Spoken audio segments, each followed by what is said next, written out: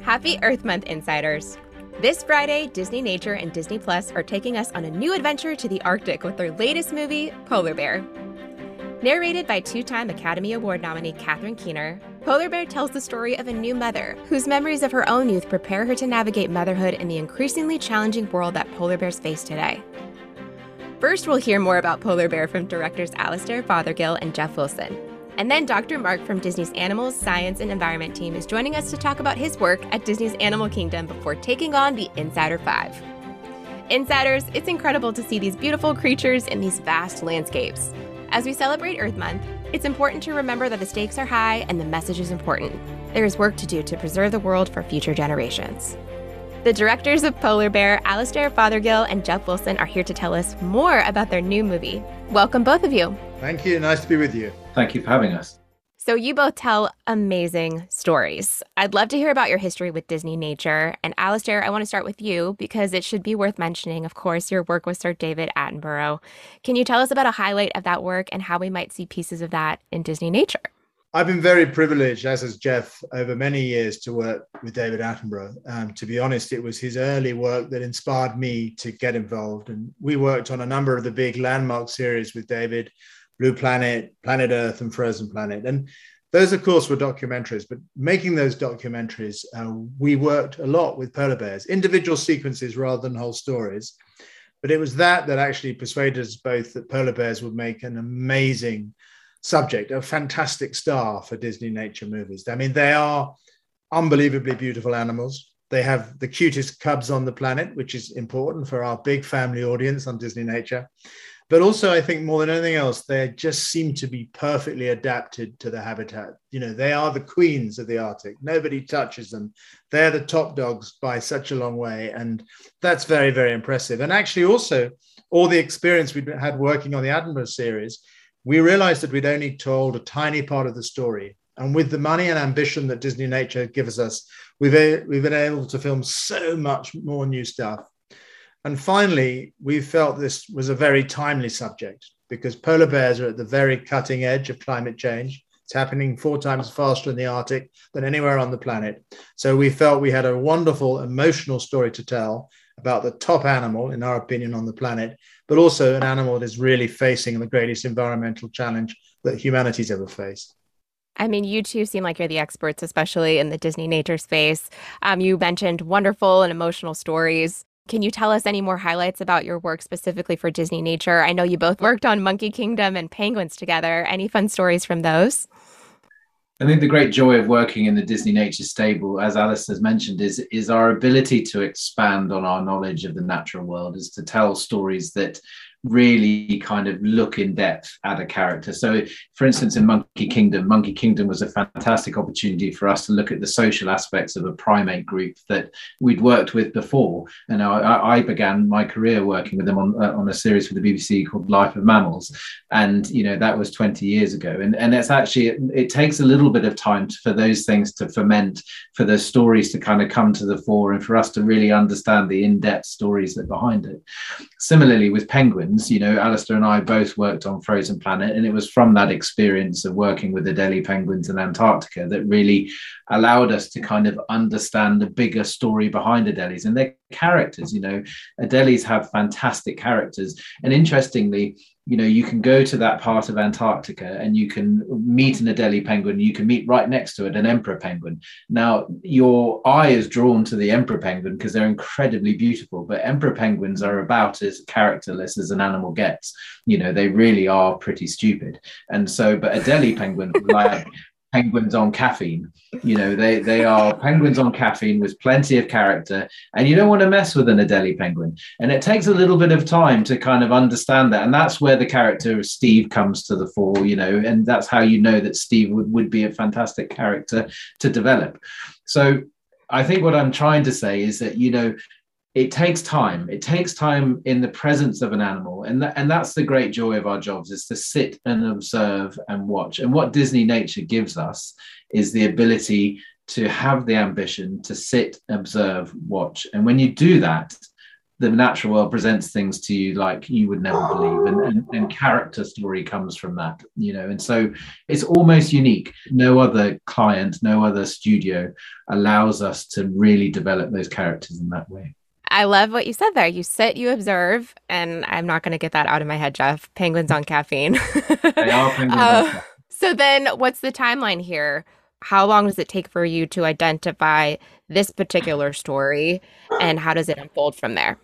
Jeff and I first started pitching this movie to Disney 10 years ago, and it took a long time. They said, okay, that's fine, go make a penguin film first. So we did. And we kept on coming back and saying, there's a great polar bear film to be made here. We started work sort of 5 years ago. It was greenlit 5 years ago, and we filmed for 3 years, and we post-produced for a year. But actually, I think this film is a product of 25 years of both of Jeff and my experience. We could never have made it without all the experience we'd previously had with polar bears on Planet Earth and Frozen Planet and on the Attenborough series. Wow, 3 years? Oh my goodness. So then is that when you head in, like 3 years at the beginning of that? And then how long into that do you identify, okay, I see a mother and her cub? How long does that happen? Well, I think that's the reason that you have that length of time, is because we're not in control of our characters. No matter how many scripts Alistair and I write, the animals don't read the script. And so there's an awful lot of relying on chance and relying on skill, but also luck. And, it's that combination of skill and luck that gets you in the right place at the right time. And so the reason that you need extraordinary lengths of time to do that is you can go out on any given day and see nothing. You can go out on any 2 weeks and see nothing. I sat on this film, myself and the crew sat for 19 days in a fog bank on a boat that we couldn't see for more than 20 meters beyond the side of the boat. And all we had to do is sit and wait for that fog to clear. And we tried to get out of it, and we knew we couldn't find the edge of it. But after that 19 days, the fog cleared. We found a sperm whale carcass, and then 20 bears turned up, and we worked solidly for 19-hour days for 10 days straight with only about 2 hours sleep every day. And that's what you have to do as a wildlife filmmaker. You take the opportunities, you expand on them, and you have to make it work for you, because you're not in control of the elements, and you're not in control of the bears. And that's why it takes a long time. Wow. So 20 bears. How did you narrow it down to who we end up seeing in the story? Actually, before we shot a frame of the movie, we had written a 40-page script, a classic Hollywood script, and we decided that the story we wanted to tell was a female story, because male bears are very, very solitary, and obviously cubs were vital to our film, and only females have anything to do with the cubs. So that was a very obvious decision. But we also decided, and this was a more brave decision really, that we were going to tell a story, a 15-year-old bear looking back at our whole life. And the reason we did that is that over 15 years in Svalbard, where these bears live, the ice has changed significantly. So we were able to tell that story of change. As Jeff says, the bears don't read the scripts, but we're constantly filming what we can and then seeing how it fits into our overall narrative. So one single bear did not tell this story. We had more actresses than one, because obviously you're filming for 3 years and it's a 15-year story. So we had different actresses and their cubs playing different parts in the narrative, one with tiny cubs, one with older cubs, And we'd never do that in a documentary, but this is a movie, and we feel we have the creative freedom to do that because of the format we're working in. Wow, that's fascinating. How big is the crew that's with you that's trying to find the right actress in this instance? We always try and design the trips to have as few crew members as possible. And I think it surprises quite a lot of people who work in the movie industry that our crews, a big crew for us is 10 people. A small crew is 2. And so on this film, our crews tended to be in closer to the 10 people size, simply because, for 2 reasons, really. When you come across a bear, you need to work hard and you need to work around the clock. The bears don't go to sleep at 10 o'clock at night and wake up at 6 o'clock in the morning. They continue throughout the night, and they might sleep for a couple of hours. Our crews have to really work around the clock when we have a character bear in front of us, say a mother and cub. So, and to do that, you really need to be able to swap out. The second reason is that we always knew, Alistair and I, that we needed several angles on any given experience that we were trying to film. So you have a drone pilot and you have a long lens operator. Each of those two operators will have a guide each, because operating out on the sea ice is very complex and very dangerous, and you need somebody to look out for bears at the whole time. So already you're at 4 people, and then you need 2 or 3 people to help run the camp. And then, of course, you have a director, and, you know, so you get to about 10 people, but everybody on the crew is a specialist. Everybody who's there knows exactly, is at the top of their game as to what their job is, you know, right from Alistair and I down to the guides and the cinematographers. And the way to produce a movie like this is to really employ the best of the best. And we were very fortunate to work with, you know, the world's best wildlife cinematographers and the world's best bear guides. And that's how you get your film. It's interesting because you're documenting a family of bears, of polar bears, but then you're becoming a family within the crew. Are there any kind of special bonds that are formed that you can tell us about? I'd say special in inverted commas is what it is when you spend, you know, 19 days in the presence of lots of other people with not very much to do, because you have to be a very patient person and a very tolerant person. You know, I think we're all fortunate in our work is that we're all nature geeks at heart. You know, every single one of us is a complete nerd, and that's a leveler. So you can be almost confident that at any one point you're in the company of somebody who thinks the same as you and who believes the same as you. But also, you know, when you bring together that level of expertise, it's like being at your own private TED conference. You know, you're suddenly swapping stories and experiences that you would get nowhere else in the world. And that is one of the greatest joys of our job, is to sponge that information off each other, to hear each other's experiences, to understand each other's perspectives. And that makes for very, very close-knit, well-bonded teams. I love that, though. It's really exciting to see the bond formed on screen and to hear about it, how it's formed off screen. I'm imagining you're capturing a lot of footage throughout this. In full, like, how many hours of footage do you have versus what we obviously get in the final product? Thousands. Wow. Yeah, thousands. That's one of the big challenges. Although, to be honest, compared with other Disney nature films, we've had far less rushes because polar bears are so hard to film compared with penguin, for instance, where there's lots of things which are hard to film with penguins, but there's quite a lot that's quite easy when you're sitting among the colony. So probably we had about half the total amount of rushes in the end, but still it's a massive amount, and it has to be very, very carefully logged, and the editor sees a relatively small proportion of it because and we're constantly, actually through the process, we did a lot of pre-edit. So we're constantly shaping the film as we went along. So I'm curious then, over obviously the many different films that you've done, especially within Disney Nature, has technology changed maybe throughout obviously recording, capturing the content, or just in general, anything that you can share?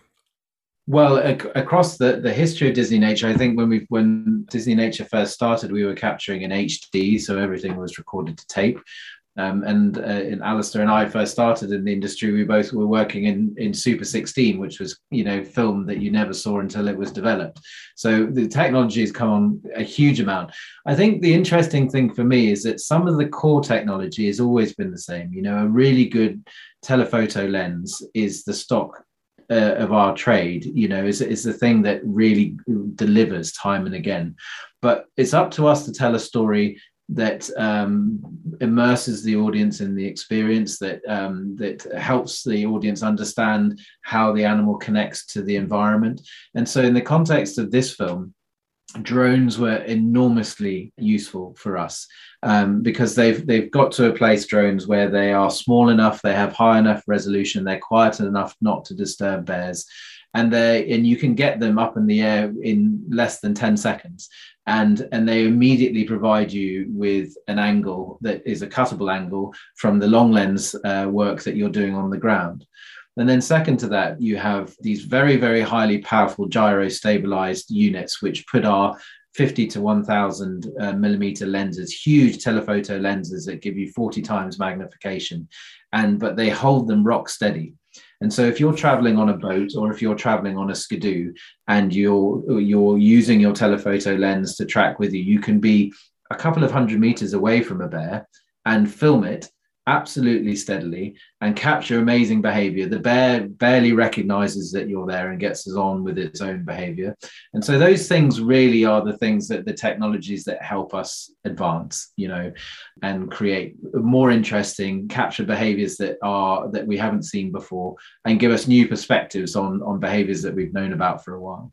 I mean, that's exactly right. Like, we're getting a whole different perspective because of the way that you capture this content. And you're making me feel a little better, Jeff, about when I try to capture something on iPhone and I have like shaky. You have this amazing technology that you guys The best employ. camera is the one that's on you. Always is the case. Tell us about Catherine Keener, though, as she's the narrator on this. When does narration come into play, and what do you look for in a narrator?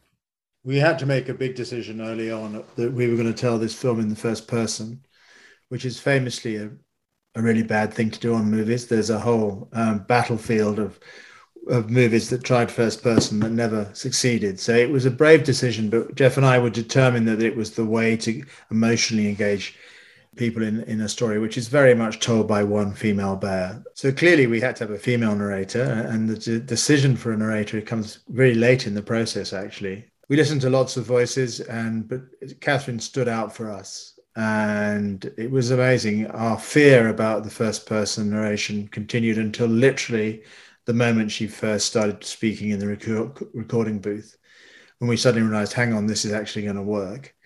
And it's difficult to describe it, but I think it's to do with the fact that she has an amazingly emotional voice without being emotional, if you know what I mean. It's a very subtle, powerful emotion, and it's not overt. And actually, that's sort of the character of polar bears. They're not overtly emotional animals. There are only some moments when you really see it. And the classic one in our movie is the young female bear meeting a young male for the first time after 3 years on her own. And there was pure joy in those bears. But that was special because that's quite rare. Well, it was pure joy to see that and to see this entire film. And obviously, there's a very important message to encourage people to recognize the state of these locations of the animals that you focus on. So thank you so much for creating Polar Bears, and we're excited for more people to see it. Thank you guys for joining us today. You're very welcome. Thanks for your interest. We're continuing the Earth Month fun with Dr. Mark from Disney's Animals, Science, and Environment team. Hello, Dr. Mark. Welcome to the podcast. Hey, thank you so much, Lisa. It's an absolute pleasure. I'm really excited to talk to you today. I love so many things across the company that involve animals, but I would love to start with how you got your start. It's perfect, right, that we're talking today. Before we dive into that, tell us about your path that led you to Disney. Sure, Lisa. You'll tell from my accent, I get told I speak a little funny. Some folks think I'm from Alabama, and others just have no idea where I'm from. I'm South African, born and raised, and was lucky enough to grow up with regular access to real wilderness with lions and elephants and, fantastic animals where you get completely immersed in nature with this, sights and sounds and smells that you just cannot believe when you get there for the first time. So I grew up with that and was very lucky to do so. I always wanted to be a veterinarian. I apparently told my teacher in grade 2 that I was going to be a veterinarian and work with wildlife, and turned out to be pretty accurate. So I'm actually very lucky. I talk to so many people who even, reach 50 years old and still are figuring out what it is that they love to do. So I truly feel so lucky to have really known, here's a direction I wanted to go in. So I joined the company 10 years ago. And it's been an amazing journey, a wonderful journey. And of course, I go back to Africa as often as I possibly can to go and enjoy some of those sights and smells and experiences that I was talking about. I can't get over the fact how spot on you were as a child wanting to be a veterinarian, and then the line of work that you've ended up in. It's so, so cool.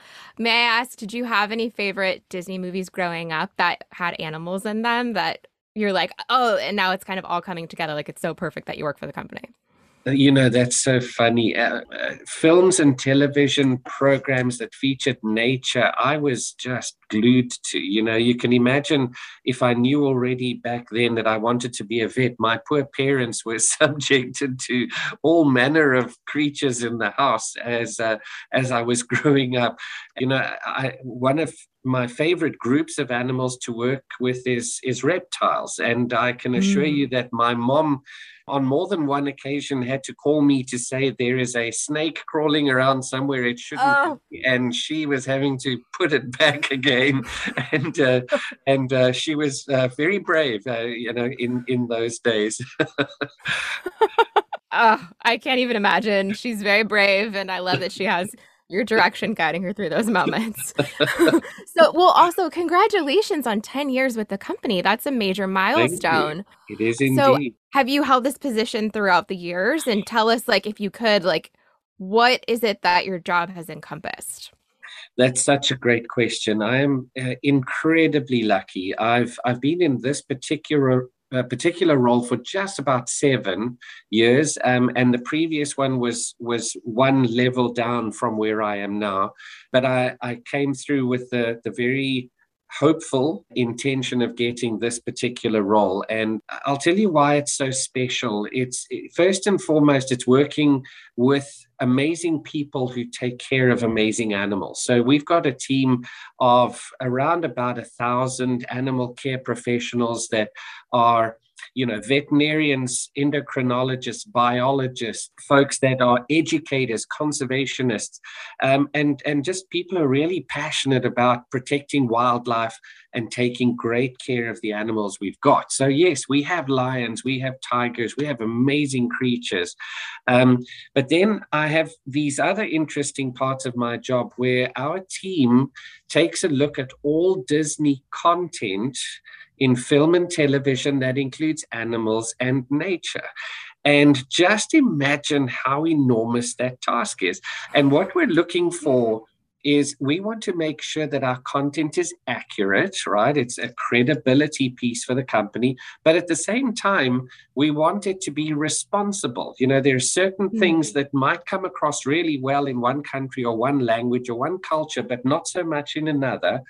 Or there are, animal trafficking issues or animal behavior issues that we don't want to replicate in films, So we're thinking about our reputation there as well. So that's a really important piece of what I do.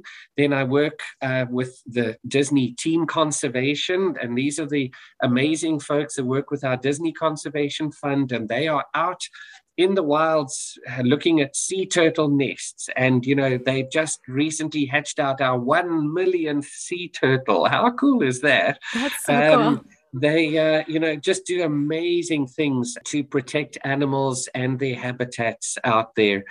And then really exciting for me is our company has taken some really bold steps when it comes to environmental sustainability and framing up 2030 environment targets. And, companies are doing this a lot nowadays, and that relates to greenhouse gas emissions and plastics. Think of single-use plastic straws and things like that. And, how do we conserve water, for example? My team is, playing quite a prominent role in making sure that, firstly, we set very ambitious targets for 2030. And secondly, that we're actually going to hit them because we do the right things for the right reasons. And we take great time, care, and effort to protect our environment that we work in. And that makes me immensely proud. That's amazing. I like that line. You're doing the right things for the right reasons. And it's really inspiring to hear that there's so many efforts that are in motion. And you're even talking about 2030 goals. That's so cool. I imagine every day it's not the same because your job is so vast. But could you tell us some of your favorite days or some of the favorite things and memories within your 10 years as part of this team? My goodness, yes. If one's looking for consistency each day, this is not the job for you. This is all over the place. But I like that. See, I definitely relish multiple different challenges happening every single day. Some favorite days, when we hit milestones like that 1 millionth sea turtle hatched out on a beach, that is just one of those incredibly special moments. We have a gorilla family here at Disney's Animal Kingdom, and one gorilla named Azizi was sent to us because she was unable to raise offspring. She would have a baby and she just wasn't a good mom, right? She had grown up with people and not with animals, so she didn't quite understand what her role was. And they felt that she might be best off with us, that we should give it a try.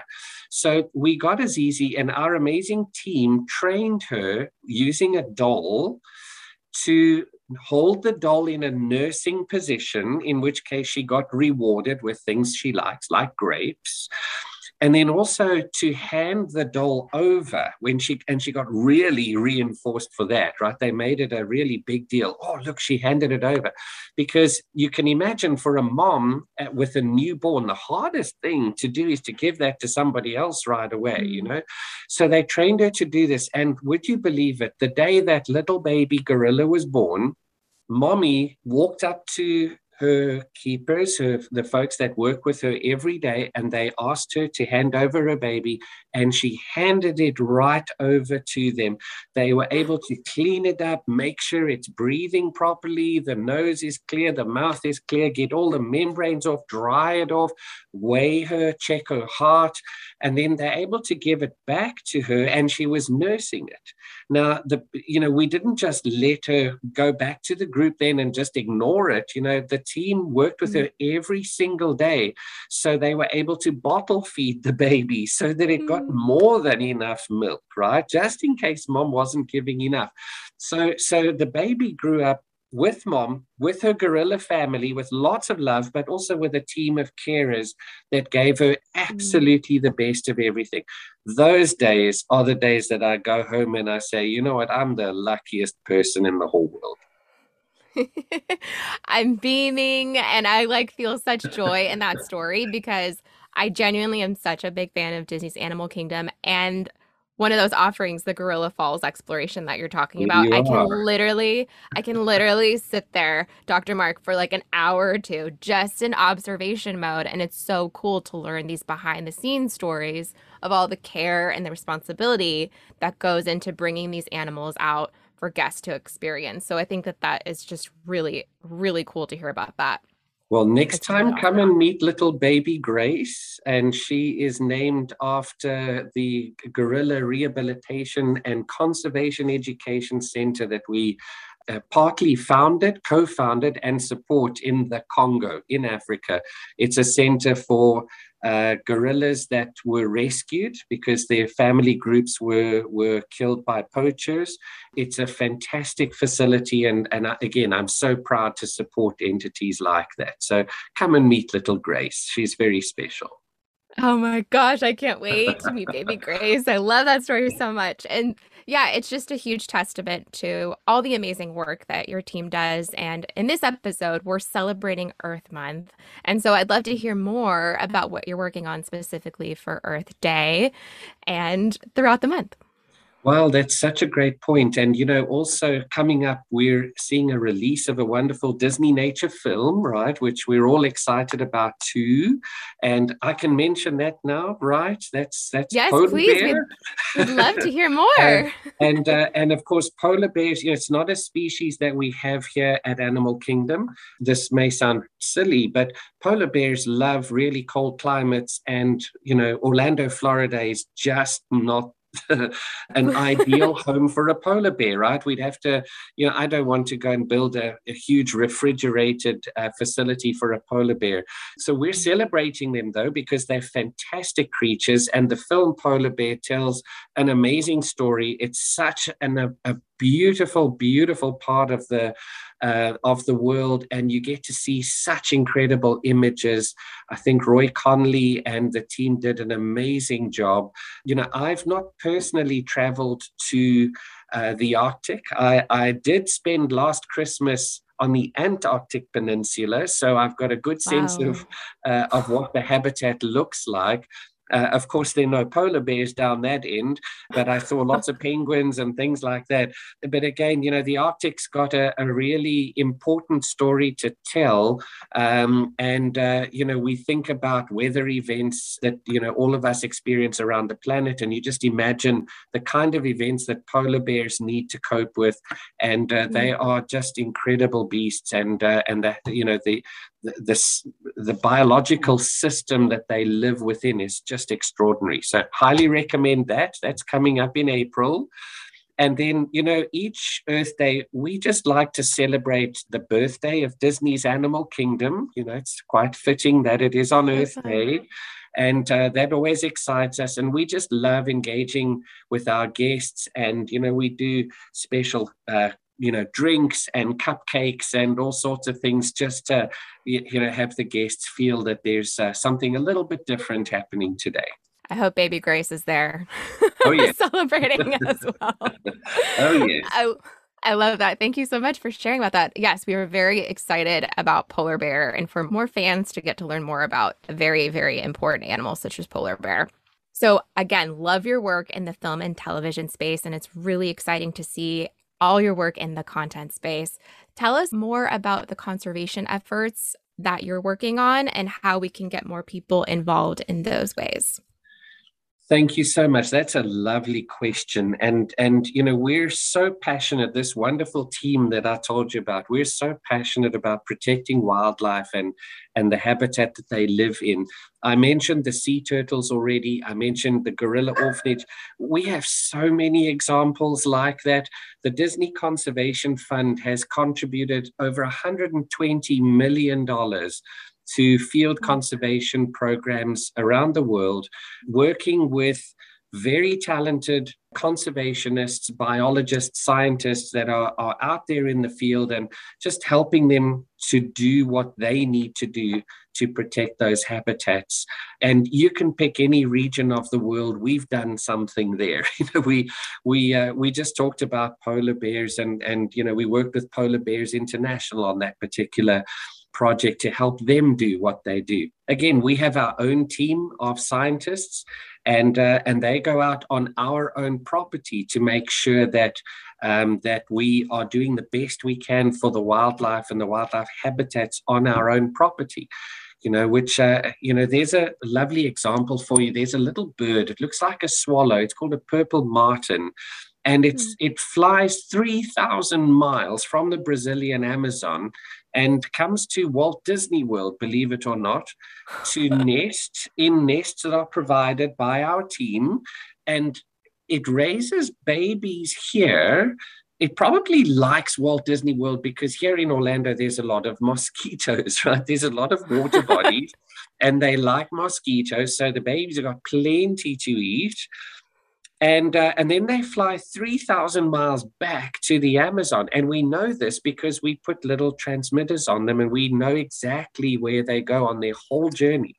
And the following year, they're back here again, So again, who would have thought that? And we just have an amazing, dedicated team of folks who thought this was a great opportunity, got some nest boxes, put them out there. Suddenly there are birds coming to use them, put radio trackers on, figure out where they go to.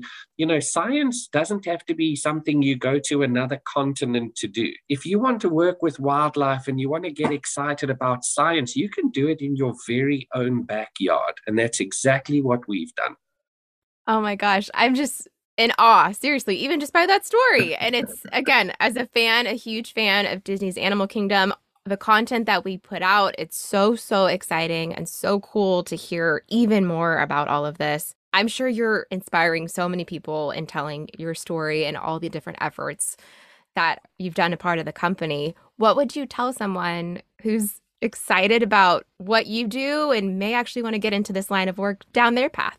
I would say most importantly, just be passionate about nature and what's out there and go and look for it. The more deliberate you are, the more curious you are, the more you're going to see, the more you're going to find, the more you're going to learn. And I just believe you should never say no to an opportunity. And when an opportunity pops up, it might be difficult, it might be awkward, it might be bad timing, it might be an effort. Don't care, just go, do it, because it's incredible how one opportunity somehow leads to a contact that opens another door that you wouldn't have gone through if you hadn't taken that opportunity. And that has played over and over and over in my career. So that's my best advice that I can share is just keep on going, be passionate and be curious and take every opportunity you can. Wonderful, wonderful words. Thank you so much, Dr. Mark. And you know what? We're even more curious now to hear about your Disney fandom. Are you willing to take on the Insider 5 with us? Let's do it. What is your earliest memory of being a Disney movie fan? Definitely The Rescuers and Little Evinrude the Dragonfly. I can't tell you how much I love The Rescuers Down Under and The Rescuers. Like some of those, just the music still sticks with me today. Yes. Oh, so good. I love that choice. You're invited to a Disney-themed costume party. Who or what do you dress as? That's an easy one. Captain Jack Sparrow. Oh! Dr. Mark, nobody's answered that one before, but that's a great one. Surprise. I like the surprises we're getting along the way here. It's Disney karaoke night. What song do you sing? I would have to say The Bare Necessities from The Jungle Book. Fantastic film, fantastic character, Baloo, and a wonderful song. A round of applause. My voice. Oh, wow. And you're like, I got the octave for that song as well. Wise choice. I love it. If you could only ride one ride all day at a Disney park, which would it be? Probably an unfair question because it has to be the Kilimanjaro Safari ride at Disney's Animal Kingdom. I can just go around in circles all day very happily. Thank you. Is there any other fun facts or something cool that you can tell our insiders here about it? Gosh, it covers 100 acres, and you get driven around on a safari vehicle and see these incredible animals. And it's a great conservation story too, and a sustainability story. Those trucks all run on propane. They are not diesel-driven vehicles. They run on propane gas, so they are far more environmentally friendly. I'm telling you, I can't wait to go back to Disney's Animal Kingdom and do that again. It's just, it's literally my favorite. And to close us out on the Insider 5, which Disney character has the best life advice and what is it? What really appealed to me in Moana was Moana's granny. It was Grandma Tala, if I'm not mistaken, who said, when I die, I want to come back as a manta ray. And you may recall that it was almost like her spirit passed on into this manta ray and it was all lit up with bioluminescence.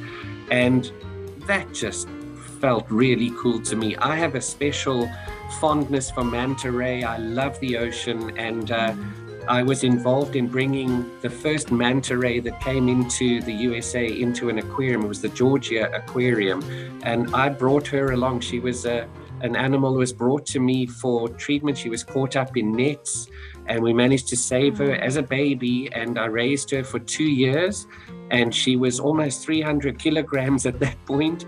And then we put her in an airplane and brought her to the Georgia Aquarium, and she's still there today. You can go and see her, and she is absolutely magnificent. That's a magnificent story just right there in and of itself. Dr. Mark, thank you so much for talking to us today about Disney's animals, science, and environment, all the wonderful things that your team does. I know that it's all rooted in animals and science and environment, but this has been a very magical conversation and telling us everything that you do and inspiring more people to get involved and learn more about Earth Day. Thank you so much. Oh, such a pleasure, Lisa. Thanks for the opportunity. That's our show. Disney Nature's Polar Bear streams on Disney Plus this Friday. To learn more and find out how you can make a difference, visit polarbearsinternational.org/DisneyNature. So you don't miss any upcoming podcast episodes, subscribe and follow Disney Movie Insiders Presents. And while you're there, we'd love it if you gave us a rating and review. Visit DisneyMovieInsiders.com or our app and enter bonus code CONSERVATION. The code expires May 3rd, 2022 at 11:59 p.m. Pacific Time. Membership is required, limit 1 redemption per account. Visit DisneyMovieInsiders.com for terms and conditions. We'll catch you next time, Insiders, with more Disney movie magic.